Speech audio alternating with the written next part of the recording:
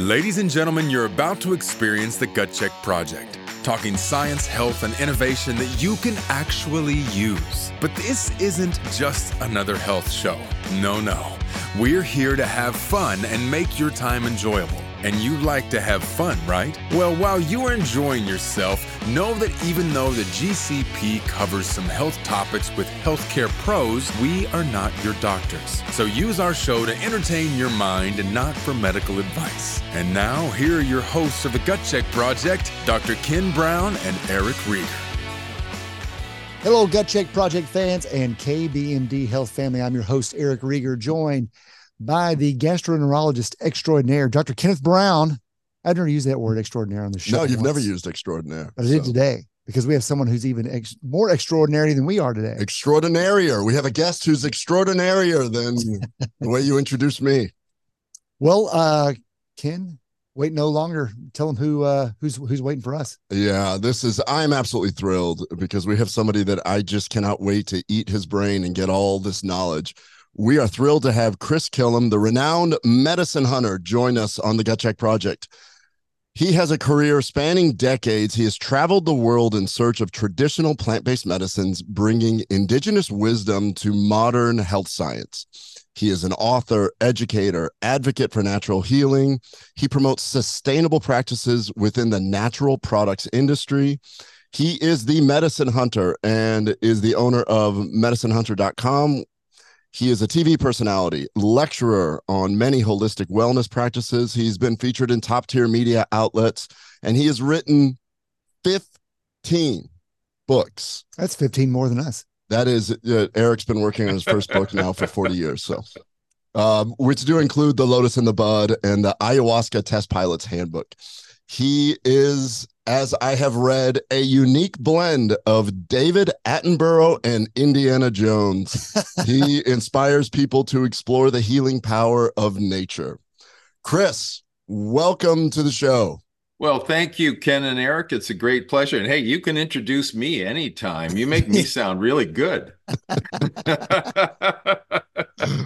that's awesome. Hey, Chris, so medicine hunter. Many probably already know you by that moniker, but kind of explain what it is that Medicine Hunter really does, and then what took you there, and then we can really get into a lot of your knowledge. Well, okay, briefly, I go around the world investigating natural remedies.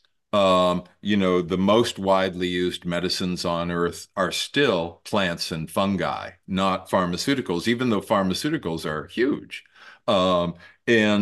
So I go to, South America and throughout Europe and all over Asia and Africa and remote places like Vanuatu and parts of Siberia. And I investigate natural plant-based remedies primarily and help people in those areas with trade to the US and the European and sometimes Asian markets. Because people want natural remedies. So first and foremost, I work with companies, commercial entities, usually companies who are big suppliers of herbal extracts, and I go around for them on their behalf and I help to set up trade. And then on the market side, I do seminars and TV and radio and any number of things, presentations and podcasts like this to help to spread the word about traditional natural medicine. So in a nutshell, that's what I do. And if you have a question, is it fun? Oh, yeah. Well, I think a lot of people have been drawn into following what it is that you do because there is, in my perspective, you basically have chased down solutions for everything from ailments of headaches all the way to where a lot of people get really intrigued because it's so foreign to them, and that's handling psychotherapy through things like ayahuasca, et cetera. Right. How do you decide? Because I think that if I remember correctly, it's well over 40 countries that you've done some very intensive study. Yeah. How do you decide what type of ailment that you're going to go and pursue, and how to engage with the kind of people that are doing the best with that? Well, I may be pursuing an ailment, or I may be pursuing a health need. Okay. Okay. if, for example, rhodiola rosea, which is a root that comes from Asia, it enhances mental clarity. Now, it also helps to treat depression, and we know this from clinical studies. But I tend to work in a marketplace in which we can't make medicinal claims, but we can say enhances mental clarity, short-term and long-term recall, executive function, et cetera. We can say that kind of thing because that's not curative. But basically, I go by a number of factors. Sometimes companies say to me, and they say, we would like it if you'd consider getting involved with such and such herb. And if I investigate it and say, yeah, this is an herb with great traditional use and great science, and something that meets a real and significant modern need, then I'm happy to go investigate that. So it can really vary tremendously, and as you know, there are also trends. Sometimes you have stronger trends when, like during COVID, everybody wanted something for immunity. And there are, fortunately, many clinically verified immune enhancing botanicals. So I worked some on that chain of trade. So sometimes it's current need or current popularity. Um, uh, I won't popularize a plant that is endangered. I won't popularize a plant that's in such short supply that most people won't be able to get it. I just won't do that. I was in Siberia and I was introduced to a root that had spectacular science for reducing the size of an enlarged prostate, but it takes 15 years to grow and it's rare. And I went through the science with the scientists and thanked them for their time and came back and didn't talk about it with anybody because there's Sure. no point. So Well, it varies. when you discuss an endangered plant, I think several years ago I had heard you on an interview where you had discussed some plants that could be used for different medicinal purposes. You basically help also encourage the cultivation and the growing of those plants in other regions where it would be appropriate. Could you kind of speak to that? Yeah, sure. You know, mostly the herbal and spice trade is really fueled on the backs of poor people who don't make much money at all. And so, one of the I'm sorry, I just totally spaced out on that. One of the things that's important to me is, can people make a real living? Can they actually survive on this? And I am so sorry. I just completely forgot the question you asked me. Oh no, it's if there's a limited, Oh, cultivation, yeah, cultivation. So what I was saying about them being poor is they can't invest time, energy, and money into speculative cultivation. Okay. So usually what happens is a certain herb might get popularized, ginseng, for example. And then at that time that the popularity is very high and the supply starts to shrink naturally, that's typically when you get people who start to cultivate. And I catch a lot of communities at that time when a botanical is becoming popular, its supply is short. So now it's not a risk for them to cultivate. And sometimes I can get companies to help fund that cultivation. Yeah, that's something I wanted to ask you. Your adventures, like when you say, I was just in Siberia, I'm always fascinated about how people built this. And so how do you fund trips like that when it could be a total, or it could not a dud, but you're saying, no, we're not going to mess with this. If somebody's Well, paying for it, I'm just curious how that's all funded. the botanical supply business is worth well over $100 billion globally. There's a lot of money there. And so there are, substantial companies. Like if you go to a natural food store and you buy an herbal product in a capsule, somebody made the extract that's in that capsule, unless it's just a ground up powdered herb. And it's probably a big company, and it may be a big company that does a few $100 million of business a year. I tend to work with those companies, and they fund me. They pay me a retainer. I go around on their behalf and I explore these things. And almost all the time, what I investigate turns out to be something that they can develop. Sometimes it takes many years before they do. The longest time was I found something very early on, and it took 16 years before it went into development, but it went into development. So I get funded. I completely forgot to be born a trust fund kid. I don't know how it slipped my mind. Like, what the heck? I mean, it's so obvious. But anyway, so I get funded by companies. That's great.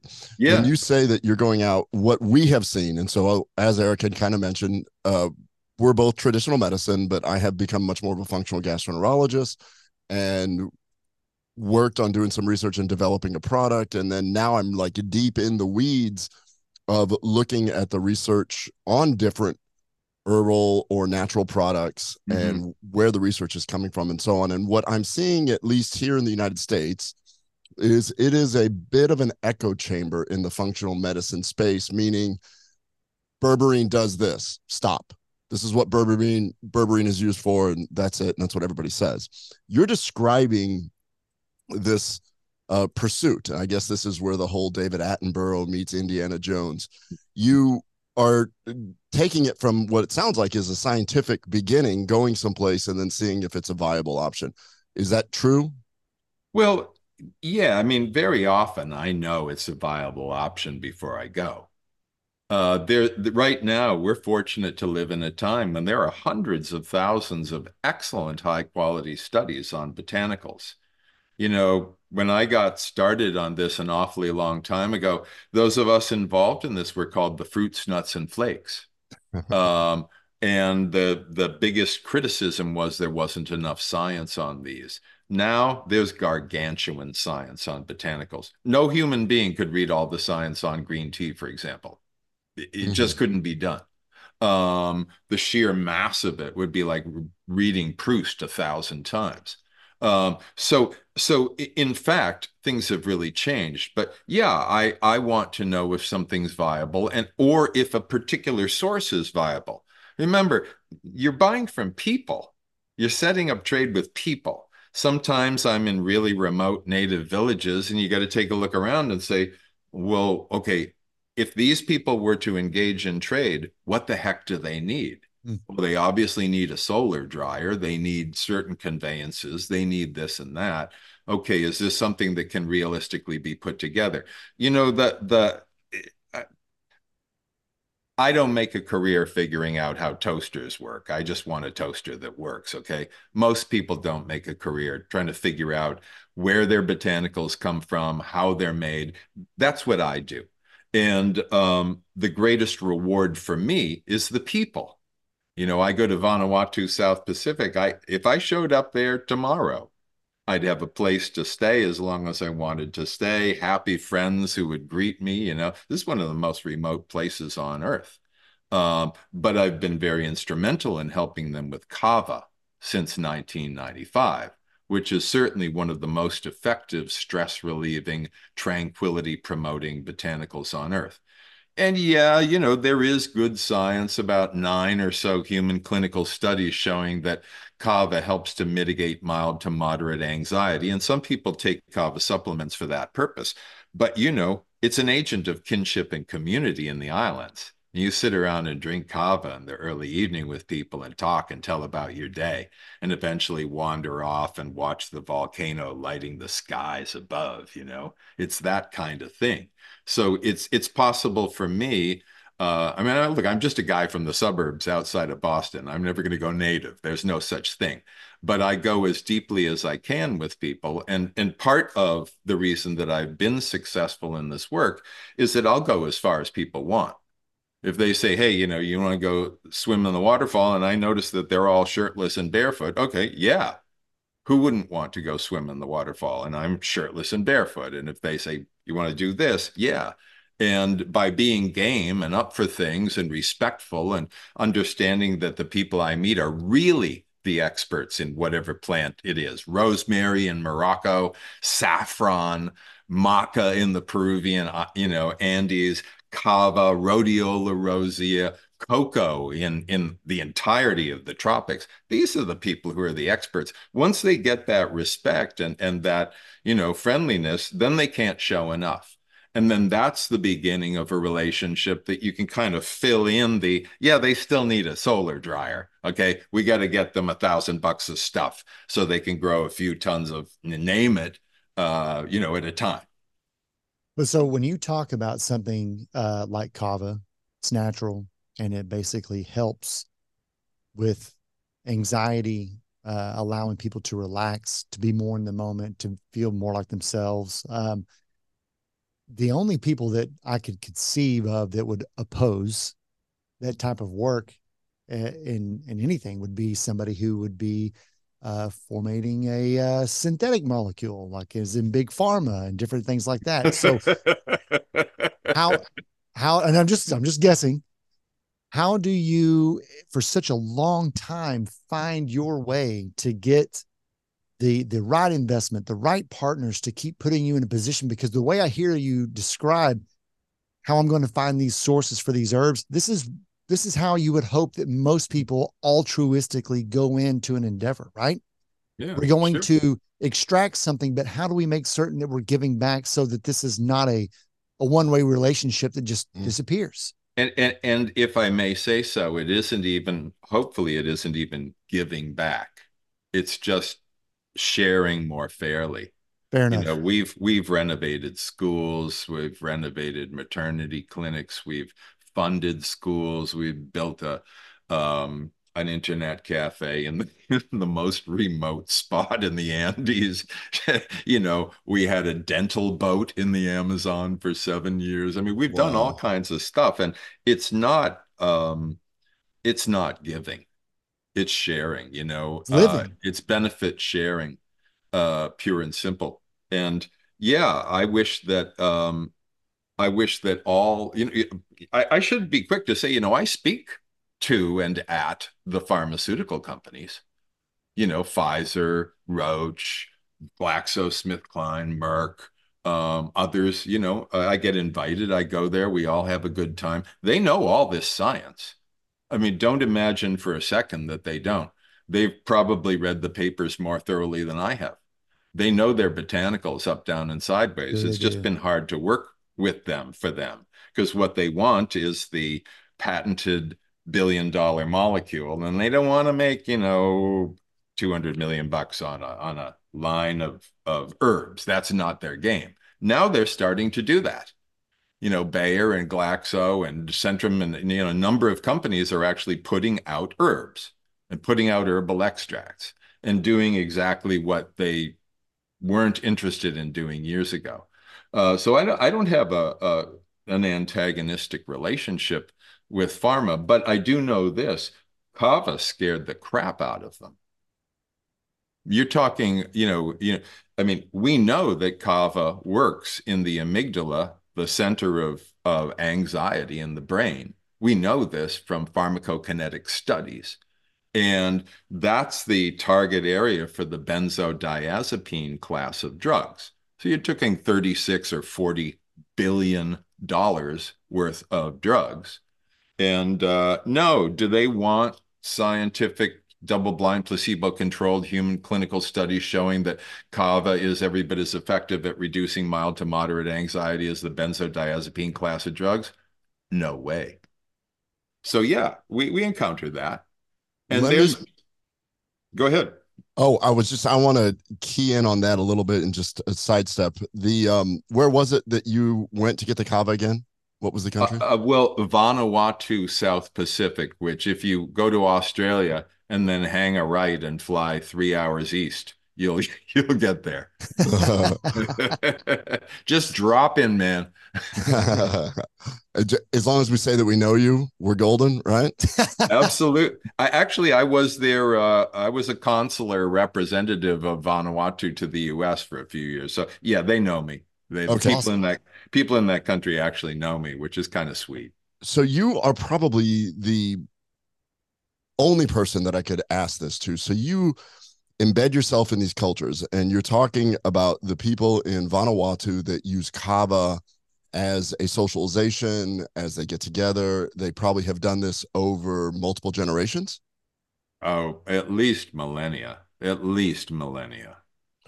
So when you talk about how pharma is looking at kava and it could be a bit of a threat, let me tell you my experience specifically with kava. Mm-hmm. So I, as a gastroenterologist, when we go to our national meetings, which are 99.9% put on by big pharma dollars. Mm-hmm. Right. Okay. So there's always some sort of discussion, and it's a repetitive thing of drug induced liver injury, DILI. And it's always this knee jerk reaction is your patients are taking natural and herbal products and it's killing their liver. And there's one of the biggest culprits is kava. Now I say this because it's the knee jerk reaction that somebody shows up with liver disease and a doctor comes in and goes, well, you're on 30 pharmaceuticals and oh, and you take kava because the blood pressure medicine and the cholesterol medicine and the diabetes medicine makes you anxious and you find that taking kava, helps wind down. Well, it must be the kava that did this, not the non-alcoholic induced fatty Right. liver disease or all these other things. Right. So what I mean by you're the only person that could probably do this is if kava truly was hepatotoxic, we would have seen it in the Vanuatu people over generations going, whoa, hold on. Oh yeah. You would have So seen it. You would have seen it at people in Tahiti, the Society Islands, Samoa, Tonga, Fiji, Vanuatu, New Caledonia, Papua New Guinea, and all of Micronesia. You would have seen millions and millions and millions of people who drink kava every single day of their lives in a far greater quantity than what you could get in an entire bottle of kava supplements every evening with no liver problems. think about that. I So do. I'm being told, well, Yeah, like all the time. I'm being told if you see kava on a list, make sure you tell your patient to get off it because you're at risk of doing this. Now, many of my colleagues will actually fire a patient if they choose to take a non-pharmaceutical agent. Uh-huh. So when we're talking about this, let's just say that somebody shows up and they've got liver disease and it's kava is the only thing that they take and possibly it could be related. You biopsy and it shows that it appears to be drug-induced liver injury. But as you know, it's not the most ethical industry either. Just like you said, it could be, I mean, who knows what's actually being put in there. But hearing that you have been with people taking things for generations with Oh, with no liver damage or no other problems, that a lot of these things, the thing that gets published in our journal articles is the case report of the person that had damage from this, not the 50 people in your clinic that you treated that mhm. love it and have no issues. Right, right. And that is a prejudicial bias. I mean, I really like the New York Times, for example. I read from it every day, but they have had an ongoing, consistent, and immovable prejudicial bias against herbs forever. And so they can't help but only put out damning articles on herbs. And much of what they say, like herbs aren't FDA approved. Of course they're FDA approved. Give me a break. They're an FDA classification of product, of health product. They are not only approved by the FDA, they're designated by the FDA. And it goes on and on and on. There are no safety studies. There are hundreds of thousands of safety studies. Um, it is unfortunate that this persists. And at the same time, I recognize, that it's just like people who wail and cry and scream and shake their fists in the sky, for years and years trying to get gun legislature passed. And it never, never, never happens because the industries that, are behind, I mean, the firearms industries are huge, just immense. It's immovable. The pharmaceutical thing is the same thing. So we're going to continue to face this bias. But, because you guys are involved with gut health, I've encountered things that do help people with inflammatory digestive problems. And one of the very best that has an immense body of science behind it is cat's claw or Uncaria tomentosa. In the Amazon, whether you go to Brazil, Peru, Ecuador, French Guiana, any place, the most popular remedy and the most widely sold remedy will be cat's claw in some form, either as it's the inner bark of a vine that grows in the Amazon rainforest. And it shows very significant anti-inflammatory activity. In Austria, it's actually used as a drug. I think that's the only place where it is used as a pharmaceutical, but cat's claw is remarkable, and people use it for every manner of inflammatory problems, for bowel problems, for detoxification, for helping the liver, and it is profoundly beneficial. And the disadvantage that herbal companies have is they don't have the dollars that the pharma companies have to promote, but we do have distribution.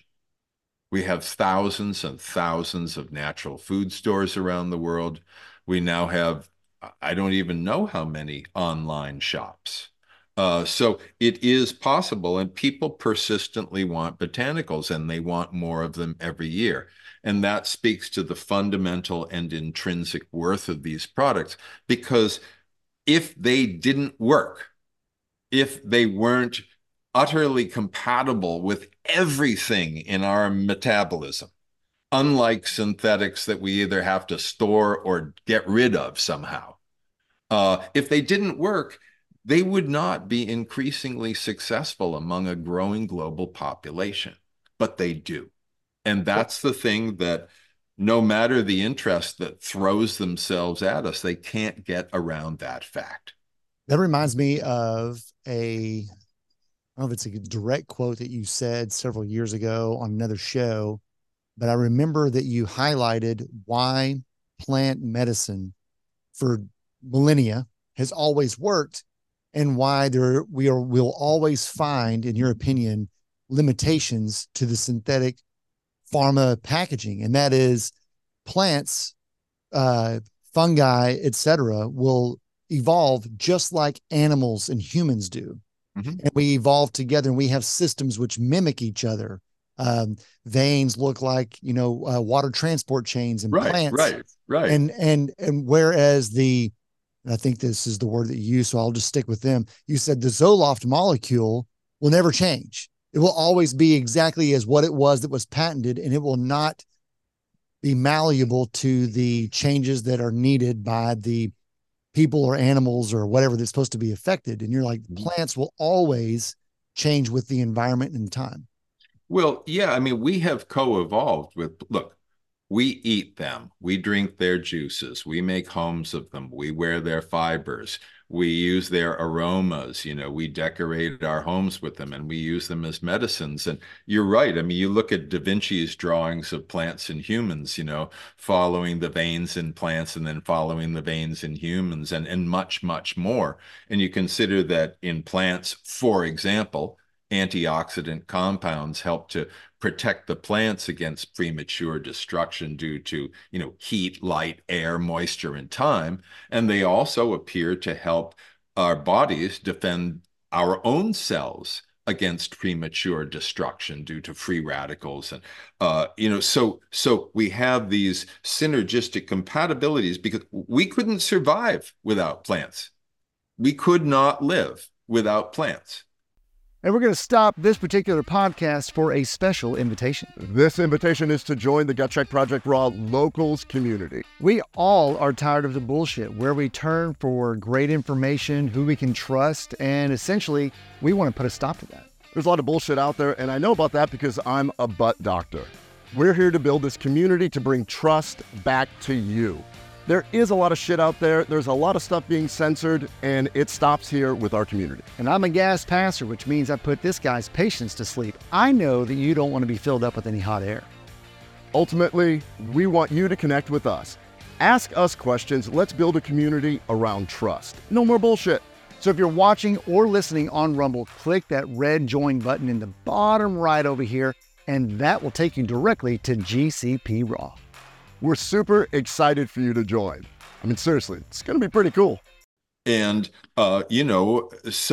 but we can live without Zoloft, and Zoloft, or I don't want to just pick on Zoloft, but you mentioned it. Zoloft does not exist in nature. And when you look at the most effective chemotherapeutic agents right now today treating cancer, every last one of them is naturally derived. They may be derived from plants. They may be derived from marine mammals. They may be derived from special fungi like crestin and the maitake mushroom, or Uncaria tomentosa, cat's claw, used as adjunct cancer therapy for reproductive cancers in Austria. These come from plants. And we know from it's funny. It's always the grandmothers. What do I mean by that? When I go to places and I ask, meet somebody who's great, knowledgeable, vastly expert somehow in plants, and I say, "Where did you learn this?" Almost always, my granny taught me. Sure.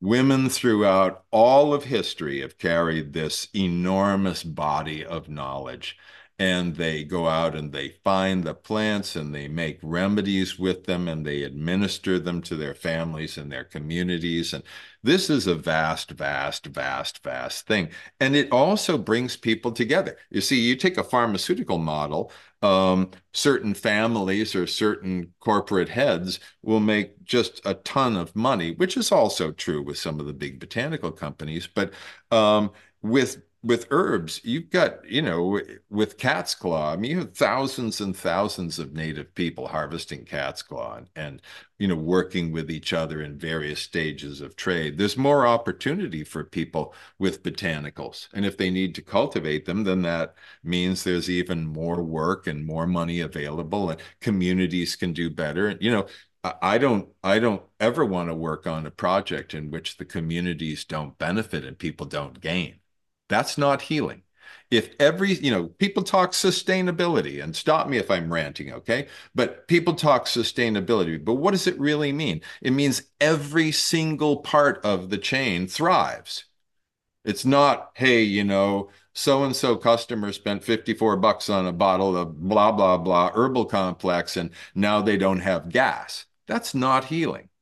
Okay. If the entire chain of trade is non-polluting, if people get a fair wage, when I go in my work, I go to some really remote places. And sometimes I come back and I'll say to companies that this is going to cost X. And they say, oh, that's too much. And then I say, okay, you go. Right. And that's the price. Yeah. Because they're not going to do that. And not to make too much of a deal of it, but not all of this is the most comfortable travel on earth. I did want to ask you, how many times have you gotten ill in these remote locations? I have gotten sick many times. I've gotten tropical. I've gotten malaria twice. Oh I've my gotten God. unidentified tropical diseases a few times. I got laid up for 2 months from something after I came back from a trip where I got 400 mosquito bites. Um, I've gotten some of the most humiliating and embarrassing bacteria-induced diarrhea you can possibly imagine, in scenarios that just, rock you to your core and from sheer horror and embarrassment. Um, I've done it all. I really have. I've had injury, falls, injuries, um, get chased by pirates, have guns pointed at me. Oh, no shit. I'm not kidding. The 2 weeks ago, we were driving in Cameroon, West Africa, late at night. We should not have been on the road. We should not have been on the road. And I protested about that. But in any case, and we came along to a place in the middle of absolutely nowhere where there were burning barrels in the road and Oof. bunch of young guys, and spike strips across the road. And Oh, we didn't make our way until we gave them money, period. And that's the least of what happens. So yeah, and I mean, look, for the most part, I love this, and I'm privileged, and I pinch myself. Almost every trip, at some point, I'll be in a boat with native guys or in a truck, and I'll burst out laughing, and somebody will go, "What's up?" And I'll say, "I'm working right now," and Yeah. they Yeah. go, "Oh yeah, it's pretty funny." Everybody gets the joke because Yeah. we're having a good time. Yeah. Yeah. But people have been phenomenally gracious and kind and warm and welcoming and supportive and eager to show me things. And I'm very grateful that I've gotten to do this work for as long as I have. Well, beyond just finding medicinal plants to address common ailments, from gut health to headaches and anxiety, you've also gained quite a bit of recognition for helping people find either shamans or their availability to ayahuasca and different things like that. How did you also expand that realm of knowledge and connecting people like that? Well, in many cultures, psychoactive or psychedelic plants or fungi are big deal for healing. Mm-hmm. For spiritual healing, for healing the soul, for healing heartbreak, or even for healing, physical disorders that don't respond to other methods of treatment. Persistent stomach problems, persistent fatigue, PTSD, any number of things. And I've known, I first got involved with psychedelics in 1967. Okay, uh, when LSD was still legal. Um, I actually took legal LSD, which I consider very good cred, by the way. Just want to say. But so I have a long history with psychedelics. And I find when I go to different cultures, like in the islands, I mean, kava's not psychedelic, but it's profound in its overall body mind effects. And, you go to other places and there are other things. In the Amazon, it's ayahuasca, a very profoundly powerful psychedelic brew that is made from a vine and from a leaf that are cooked together, and you drink a little bit of it. Tastes terrible, and you have a 4, 6, 8 hour excursion. And very often people are healed of things that just didn't respond by any other type of therapy they've ever tried.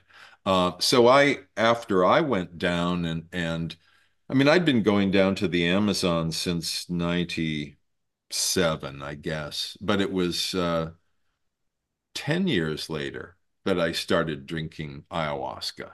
And as soon as I came back and told people about it, they said, "We want to go. Are you going to go back down?" And I said, "Okay, let's do that." And then when we all came back and told people, everybody they talked with said, "Well, we want to go."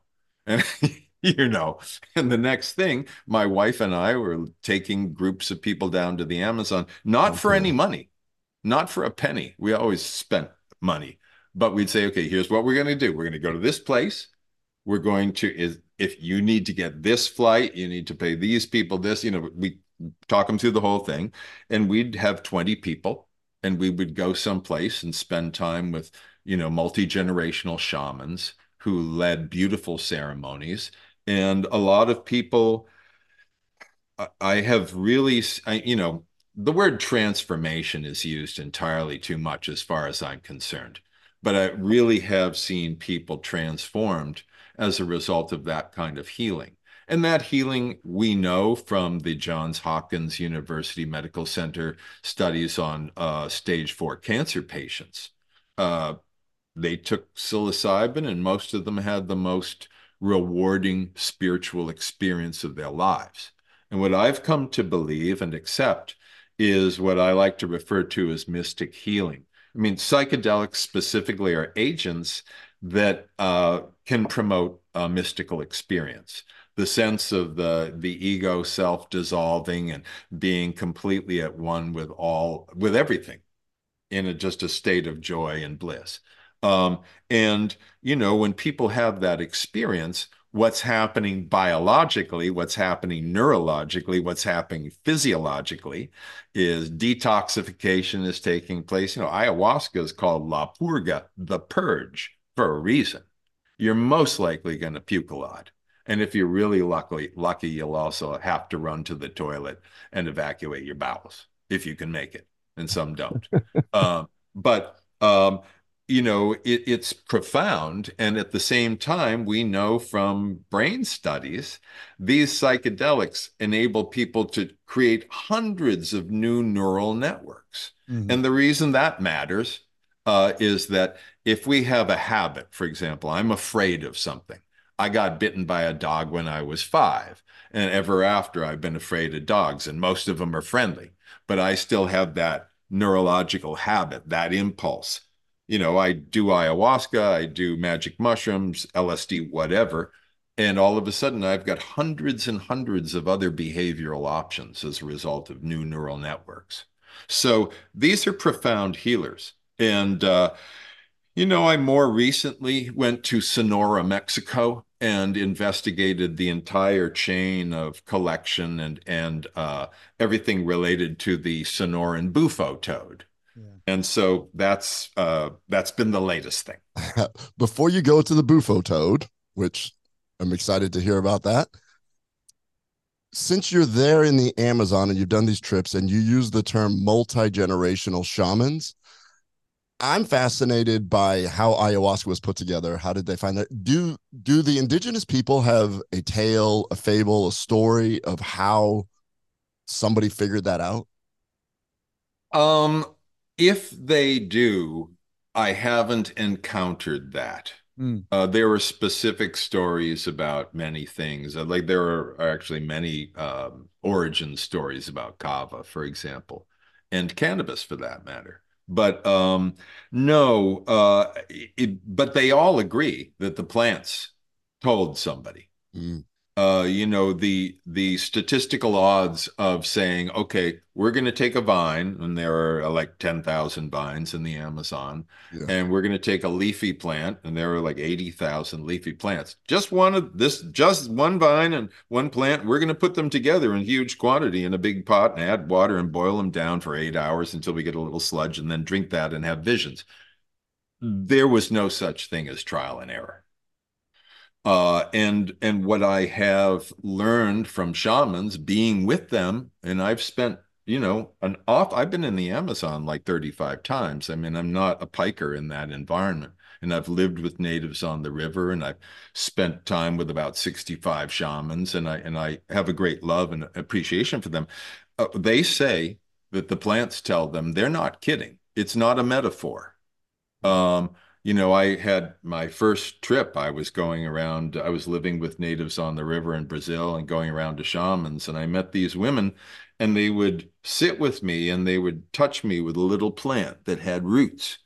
And then they'd say, "Oh, such and such is happening in your life." And they gave some real specifics about my work. They couldn't have known. They didn't know me. They didn't know what I did. They'd never heard of me before. I just showed up. And I asked, I said, "How do you know this?" And this one shaman laughed at me. She said, "I don't know it. Don't you see these roots here?" And I said, "Yeah." And she said, "I touch you with the roots. The plant knows. The plant sends the knowledge here, and then it comes here. Now, do you understand?" And of course, I said, "Oh, yeah, now it makes sense." But that's the experience they have. You take a perfumer who can detect blindfolded 3,000 different scents. Try it. Try 30. Okay. You can develop all kinds of abilities depending on what you pursue and what your environment is. The native people were told by the plants one way or another. Huh. And we only have, 1,500 years or so of evidence of ayahuasca use. And part of that is due to the fact that everything rots and goes away in the Amazon. There's very little stone there. So it's not like there are lots and lots and lots of remnants. It was actually pot shards in Ecuador that got us back 1500 or so years, or I think maybe 1500 BC. But so, we don't really know who first decided to do this thing. That's a great story, though. Yeah. That makes a lot of sense because I thought about that also. I'm like, wait a minute, how did they know these two specific things? Yeah. Well, and one without the other will not elicit this type of action. It's true. I mean, the vine by itself is drunk by some communities in the Amazon, and it does have a psychoactive effect. But when you add the leaf, which is rich in DMT, that's when Mm. you get the visions of ayahuasca. And, the visions may be may make sense. The visions may make no sense at all. It's a funny agent, but the Mhm. healing is undeniable. And I've seen people come away from a week of experience of that type and really go back home and revolutionize their lives, engage in things that they love much more, get into better relationships. It's been very rewarding to be part of the whole scene that helps to facilitate that. Let's talk about the toad because Yeah, okay. I don't know what this yeah, toad is. I want to hear about the snow and toad, and then after that, there's something about these cultures that I think that may tie it together. But let's see. Okay. Okay. Well, there is a toad that is endemic to the Sonoran Desert, so Mhm. western Mexico. And it's called Bufo alvarius, or just bufo toad. And these days, most people just call it toad. But it has glands on the back near the neck and down below and on the legs that fill up with a particular basically a toxin. All toads have some toxins in their skin to help protect them against predators. And this happens to contain 5-MeO-DMT, which is a profoundly powerful psychedelic agent. And it also has cardiac toxins and a bunch of other toxins in it, this stuff. And it can be squeezed out of the glands in a manner that is not injurious to the toad, and then dried and a very small amount of it smoked. And you have a powerful, powerful, if brief, maybe 20, 25 minutes psychedelic experience that many people have also described as completely life-changing. Um, and we don't know how long this has been used. There's no evidence that it's a long, long, long time traditional thing. We really don't know. But the Seri people, SERI, who are a community of indigenous people in that region, are probably best known for their involvement with this. And I went down oh gosh, I guess it was about 5 months ago now, and participated in the collection of toads and saw the squeezing of this material and the drying of it, and then had a couple of ceremonies myself and got to see a number of other people have little ceremonies with this. And I was very impressed. I mean, there are some people who mishandle the toads, and so that's not okay, and there's a real wildlife issue with that. But for the people who do it with great respect, it's a kind of a remarkable medicine. And Mm. so that I'm completely a latecomer to Toad, despite my psychedelic experience elsewise. But I think it's brilliant in many ways, and so it's been wonderful for me to have a relatively new discovery in this vast field of psychedelics. Do you know if the 5-MeO DMT from the toad elicits a different experience than the way that people are doing DMT synthetically Well, now? well, 5-MeO DMT and DMT are different in that 5-MeO DMT is stronger. Okay. And there is synthetic 5-MeO DMT, which I personally have not yet done, and I probably should, so I understand. But even though you vaporize this stuff, it's kind of waxen in appearance, and that denatures the cardiac glycosides that are in it so that you don't wind up having a terrible toxic reaction or heart attack or something. However, I know from consuming toxins in different situations that you do get a little bit of the toxins from the frog in addition to the 5-MeO DMT. And it's pleasant. You must be familiar with fugu pufferfish? Yeah. Okay, totally deadly. Contains tetrodotoxin. The amount that would fit on the head of a pin could kill a room full of people. It's deadly stuff. And yet there are fugu chefs who very carefully cut parts of the fish. I did a segment for Fox News a bunch of years ago. We had a fugu dish, and about 25 minutes or so after, I got this very interesting numbness around my mouth, and I got pretty high, kind of two bong hit high. Okay. And I was very impressed, and it was pleasant, and it only went to a certain point, and that was fine.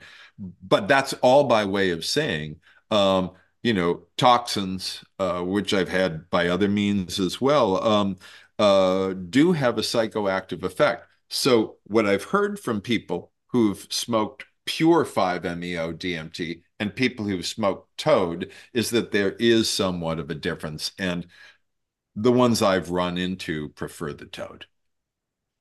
So from the Siri people at the Toad and everyone in the Amazon that you've met to give you the stories of shaman and how they've discovered vine and leaf, and down to kava and all of the other places that you've visited over decades, what is your thought with all of these lessons being thousands of years old, and what ends up happening as the world advances with technology, and how that might actually kind of squash some of these, which I find to be just incredibly more valuable than the technology that we're trying to develop? Well, look, it used to be that if you were a native person and a shaman was going to administer ayahuasca to you, you'd either be in isolation in a hut in the jungle or something, or fasting on fruit pulp for a few days or whatever. That was then. I think that the the people I spoke about, the multi-generational healers, the ones who learned from, let's say, their dad, who learned from his mom, who learned from her mom, however it works out. These people have incentive now to carry on this work because uh, they can support their families doing it because of the popularity of it. And at the same time, they've all got mobile phones. They're Yeah. not chucking spears into the treetops to catch monkeys to eat. That's not what's happening. The world is changing all around them, and they're changing too. So, I mean, in Vanuatu, the work we've done with Kava means that a lot of people now can afford outboard motors. And when you're going through treacherous tides in small boats, an outboard motor is like a total godsend. So, these people are going to change with the times, but there are certain essentials, for example, to conducting an ayahuasca ceremony, ways to do it to enhance the experience for the participants, ways to do it to keep it safe, sort of a beautiful container, if you will. Mm-hmm. So that people can, let go of any worry or concern and be in as much comfort as they can and have the healing experience they need. These basics will continue, but many of the traditional ways, they're long gone. I mean, when I was staying the first time I was in the Amazon, I lived with Ipishuna and Krinikoru Indians on the river for a month and did that twice. And, they were making their own fishing nets out of string. They were weaving their own nets. You don't find people doing that. Yep. I mean, maybe a little, but no, they go buy a net. Well, So it's different. that's kind of where I was going with that question, is like, if it seems that what you've been able to do is reconnect people that are actually more connected to our natural space. And the more advanced a country is, the less they really kind of tune in to what nature's trying to tell them. And they focus more on the convenient, information boob tube or the phone or Yeah. the internet or what they learned in an advanced school. And what we find ourselves doing, it's almost like repeat. We're trying to reach back in time to get the better answer. Does that make sense? Well, yeah, it does. It does. And, it's a shop-worn phrase, but nature does provide. Mm. And one time I had the most sick I ever was. I was gravely sick with dysentery, and I, as the expression goes, wound up in Kathmandu, Nepal. And I was Yeah. And this wasn't on Oregon Trail dysentery. This was real dysentery. this is lose 35 pounds of weight. Golly. This is bad. So I needed a doctor, and I knew I needed antibiotics. I knew I did. And they said, well, the only doctor we've got is this Ayurvedic guy. And I knew about Ayurveda, but it's like, and I was kind of pissed off. I was like, no, I need a doctor. And they said, well, basically they said, well, it's him or the highway. So I went to this guy, and he was not reassuring at all. I laid down on a wooden plank, and he put his hand on my belly. And after a few minutes, he said, I know what's wrong here. And I was like, oh God, I'm gonna call the I'm gonna call the embassy in Amsterdam and get medevaced out of here. I'm dying, man. And he gave me this powder, and he also gave me these little pellets that looked like rabbit turds. And he said, take a spoonful of this powder in water 3 times a day before you eat, and take 3 of these each time. And I thought, well, and he charged me like 60 cents. And so I didn't know at the time he was the head of the entire Nepal Ayurvedic Association, and he was an Einsteinian Ayurvedic genius. Okay. But I went to some little place to have some lunch, and I did the stuff in the water, and it was pretty funky. And then I took 3 of the little rabbit turds, and I had some lunch. And since I'd already gone to the bathroom about 120 times that day, I didn't need to go. And by afternoon, I didn't have the urge, and the fever broke, and the chills stopped. Wow. And I did it again in the evening, and I did it the next day. And he said, do it for 9 days. I did it for 8 days. But remarkably and inexplicably, and there was no placebo effect here, my friends, none. I had no faith in this. I was cured. Nature provides. To this It's a day, matter of finding the right medicines. to this day, do you have any idea what it was? I know that in the powder there was burned ground conch shell and bitter herbs. I don't know what the herbs were. And as far as the rabbit pellets, for all I know, they could have been rabbit turds. I did a segment at Pacific College of Medicine in New York on Fox. I was the Fox News medicine hunter in 100 countries for like 9 years. And I went there, and one of their remedies was a squirrel poop tea. And I'm Mr. I'll do anything on camera pretty much. And so I drank, I mean, it just kind of just tasted like some sort of weak tea, but it was actually squirrel crap. And of course, I made hideous and tortuous fun of them. But who knows what it was? I don't know. That's great. These stories are amazing. And I feel like this is if we could get you or we could come visit you and sit around a campfire and talk. You just got tons of these. Anybody ever approached you about doing some sort of docu-series on it? It's funny. I've been what's called taken out, that is shopped to the various networks repeatedly. And it has never happened. I mean, I did have a 9-year gig on Fox, and that was amazing. Mm. And that was magnificent. We would do a segment, I would either bring footage in from the field, or we would do a segment around the five boroughs of New York, and we did a lot of work, and then that would go out online, and then the next day it would go out on Fox 5 New York, and then after that it would go out onto the international feed. So we had millions of viewers for our segments, and then I did Oz about 15 times and like 500 other shows, but never got my own series the way you're describing. It just never came together for me. And forgive me for asking, but you're in your 70s, correct? Yeah. You look like you might be 50. It's Well, impressive. That thank kind you. of, yeah.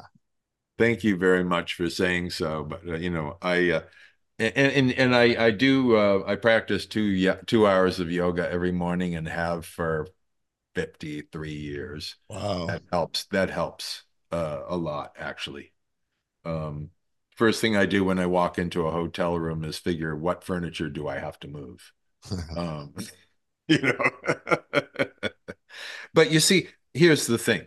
Whether we're talking digestive health, whether we're talking mental health, whether we're talking energy, sleep, weight control, if we can follow basic natural guidelines, eat clean organic foods, non-processed foods, stay away from chemical additives, don't do pharmaceuticals if you don't have to, drink fresh, pure, clean water, walk in nature. Not everybody can do that. 70% of the world's population is urban. I mean, that's a disaster for humanity and nature.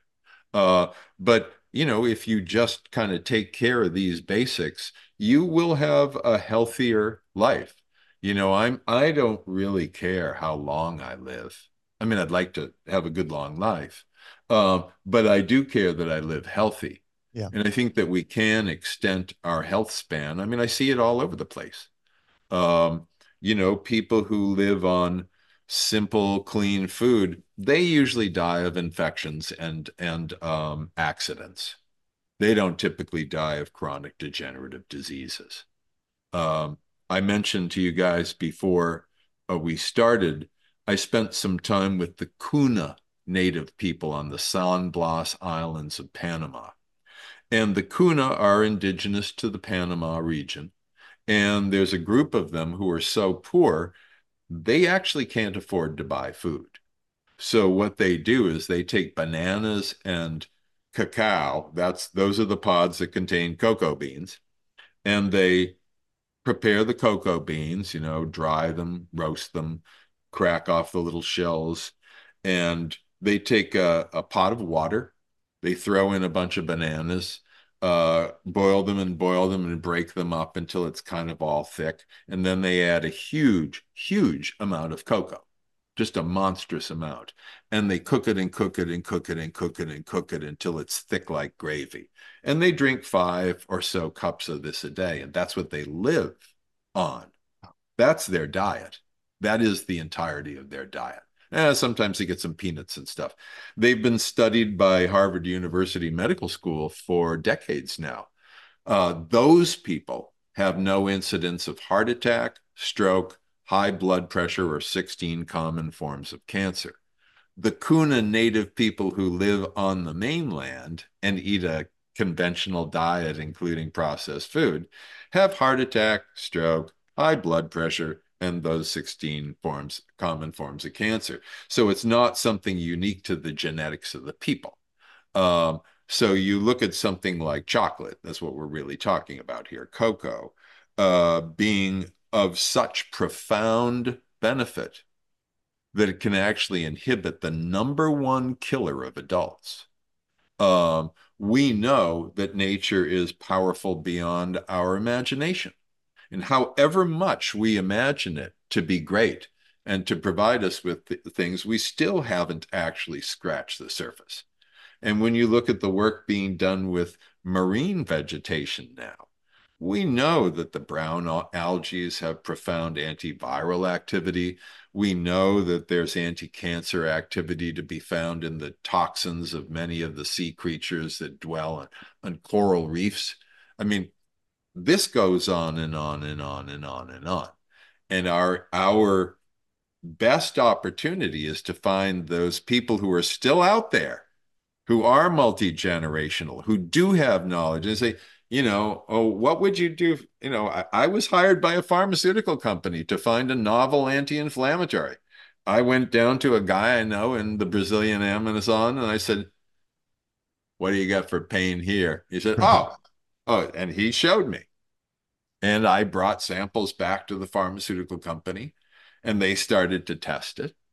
And it tested anti-inflammatory like nothing they'd ever seen before, inhibiting COX-2 and F-kappa B, 5-LOX. It was beautiful.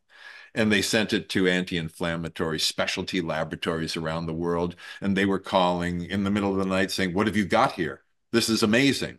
And then one wonk someplace found one reference in like an obscure journal somewhere that had been published years ago of mention of one compound in this plant that was kind of one of the compounds that they were really looking at hard, possibly having some sort of anti-inflammatory activity. The project closed down that day. What? Whoa. Oh, No because patent they petition. couldn't get a patent. It had nothing to do with healing. Yeah. It had nothing to do with this was spectacular. This was great. This was thrilling. Wow. They couldn't get the patent attorney was like, doesn't matter that it was in, the Bulgarian Journal of Lavender Aroma in 1947, or what? I mean, I'm making that up, but I love it's that journal, by the way. over. Yeah. Well, I read it before bedtime, but I'm just wow. Well, lavender does. It is kind of calming. So I can see that as a bedtime journal. I know. It's exactly true. Right.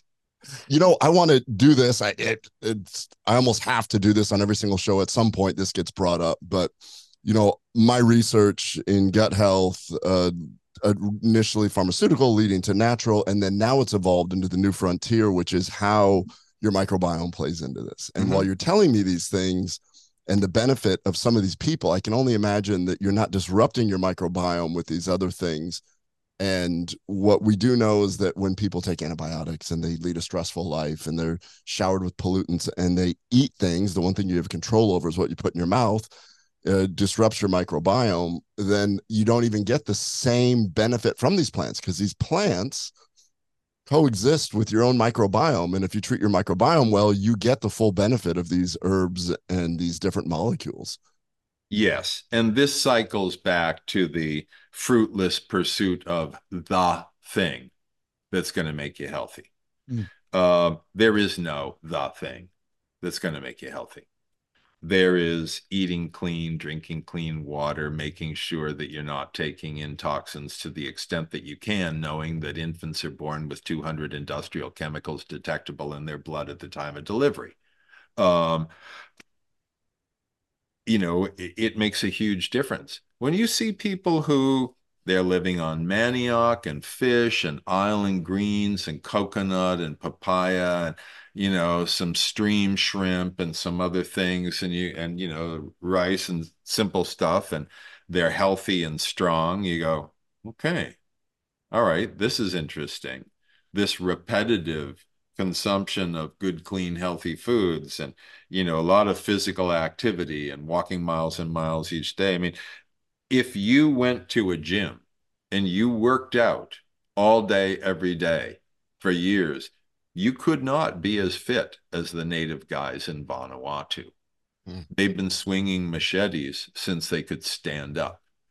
They've been doing work outdoors since they could walk as toddlers. They've been running boats since they were 3. They are powerful people with strong frames and good physical condition. And it is injuries, accidents, and infections that take them down. Because they eat. I mean, they eat really clean and really good. And when you sit with them, unless you're just terribly fussy or something's innately wrong with you, they serve you a meal of what they eat, and it's just magnificent. But it's simple and it's clean. So yes, Sounds amazing. yes. Oh, it is amazing. It is amazing. You know, I mean, you're right.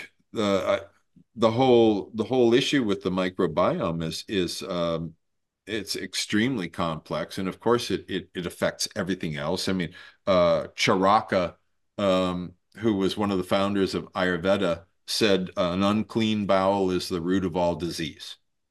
And basically, the notion that so much of what happens in the lower GI tract can either make or break your health. I mean, obviously, there are other things that can matter.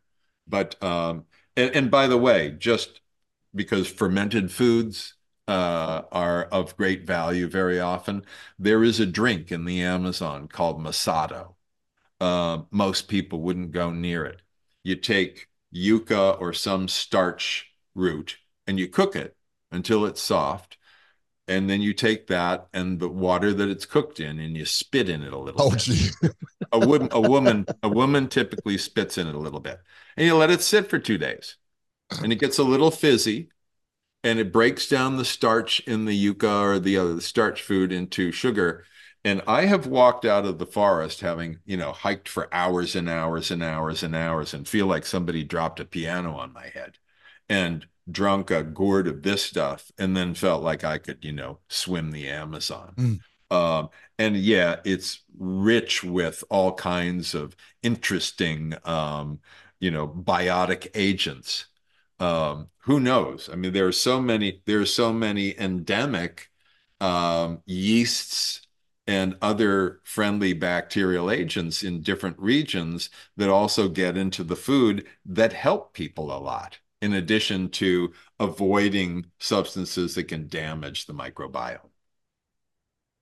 That's awesome. Chris, I don't know how else to ask this, but if you could forward a schedule of when you're going to go on a trip, and if there's ever an extra seat, I would like to go. It just sounds, I mean, whether it's Micronesia, Cameroon, et cetera, it all sounds incredibly fascinating. And I feel like that talking with someone like yourself, your connection back to what I think a lot of people are just, I don't know if you can call it searching for, or just wanting to connect with your avenue to see how people are thriving in their own environment, using their own traditional stuff. These are fascinating things that I think a lot of people are really trying to find within themselves.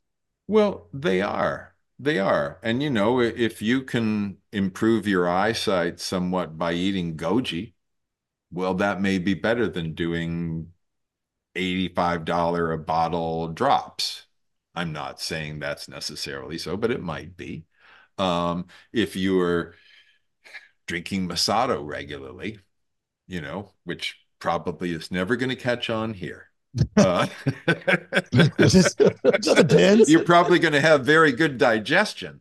Yeah. Because of all the natural yeasts and everything else that get into it, from your area. I mean, in the US, it just depends on what she looks like, who's spitting in there. Well, I think that's why if it is to ever take off, I believe that your next career, Chris, could be a Masato sommelier, where now all of a sudden Masato's being served in fine restaurants, and you come over and you're like, we have our line of Masatos here. This is from the spit of a middle-aged woman. Right. This one is from tapioca that's been chewed. Yeah. Flavor. It pairs very nicely with this puke bucket here. Right. Yeah. Be like, well, those all seem pretty expensive. This one over here that's $4. Where's that from? He's like, well, that's from the homeless guy out front that spits in right. It, so. Right. That's awesome. Toothless Masato. Right. Man, I got to tell you, this is you could talk for hours. The stories are amazing. The fact that you have made a career loosely cloaked around helping industries and things, but the purpose of going someplace, not disrupting them, but offering some things to augment a little bit, like the outboard motors and things like that. Looking back, look how many lives you've affected, and it's a little bit definitely. Yeah, I feel super inadequate that I'm just a butt doctor. Hey, we all have butts. We all have them. No, it is an enormous privilege. When I was first in the Amazon and was chasing shamans, we chased this legendary shaman we'd heard about named Maria Sina. And it was one of those silly things where we'd show up someplace and go, is Maria Sina here? And somebody go, oh yeah, man. Yeah, she left early this morning. You know, where'd she go? Well, she went to Iranduba. So we'd go to Iranduba and they say, oh yeah, Maria Sina, she's great. Yeah, she's the best. Oh no, she's not here now. You know, we finally found this woman. She was 103 years old. Whoa. Time had shrunk her down. She was really, really tiny, and she had all her wits about her. And she sat me down and she looked at me and she said, you bridge the worlds. And I said, huh? And she said, you tell people about each other. This is important for you to do. People don't understand each other. You have to do this work. You must tell people about each other. And she was this remarkable, remarkable woman. And I took that to heart. You know, I was in Vanuatu one time, way, way, way, way, way out in the hills with this group of people. And the chief said to me, please take photographs of us. And I said, and I was going to anyway. And I said, why, Anatole? And he said, we want people to know we're here. And it was really touching.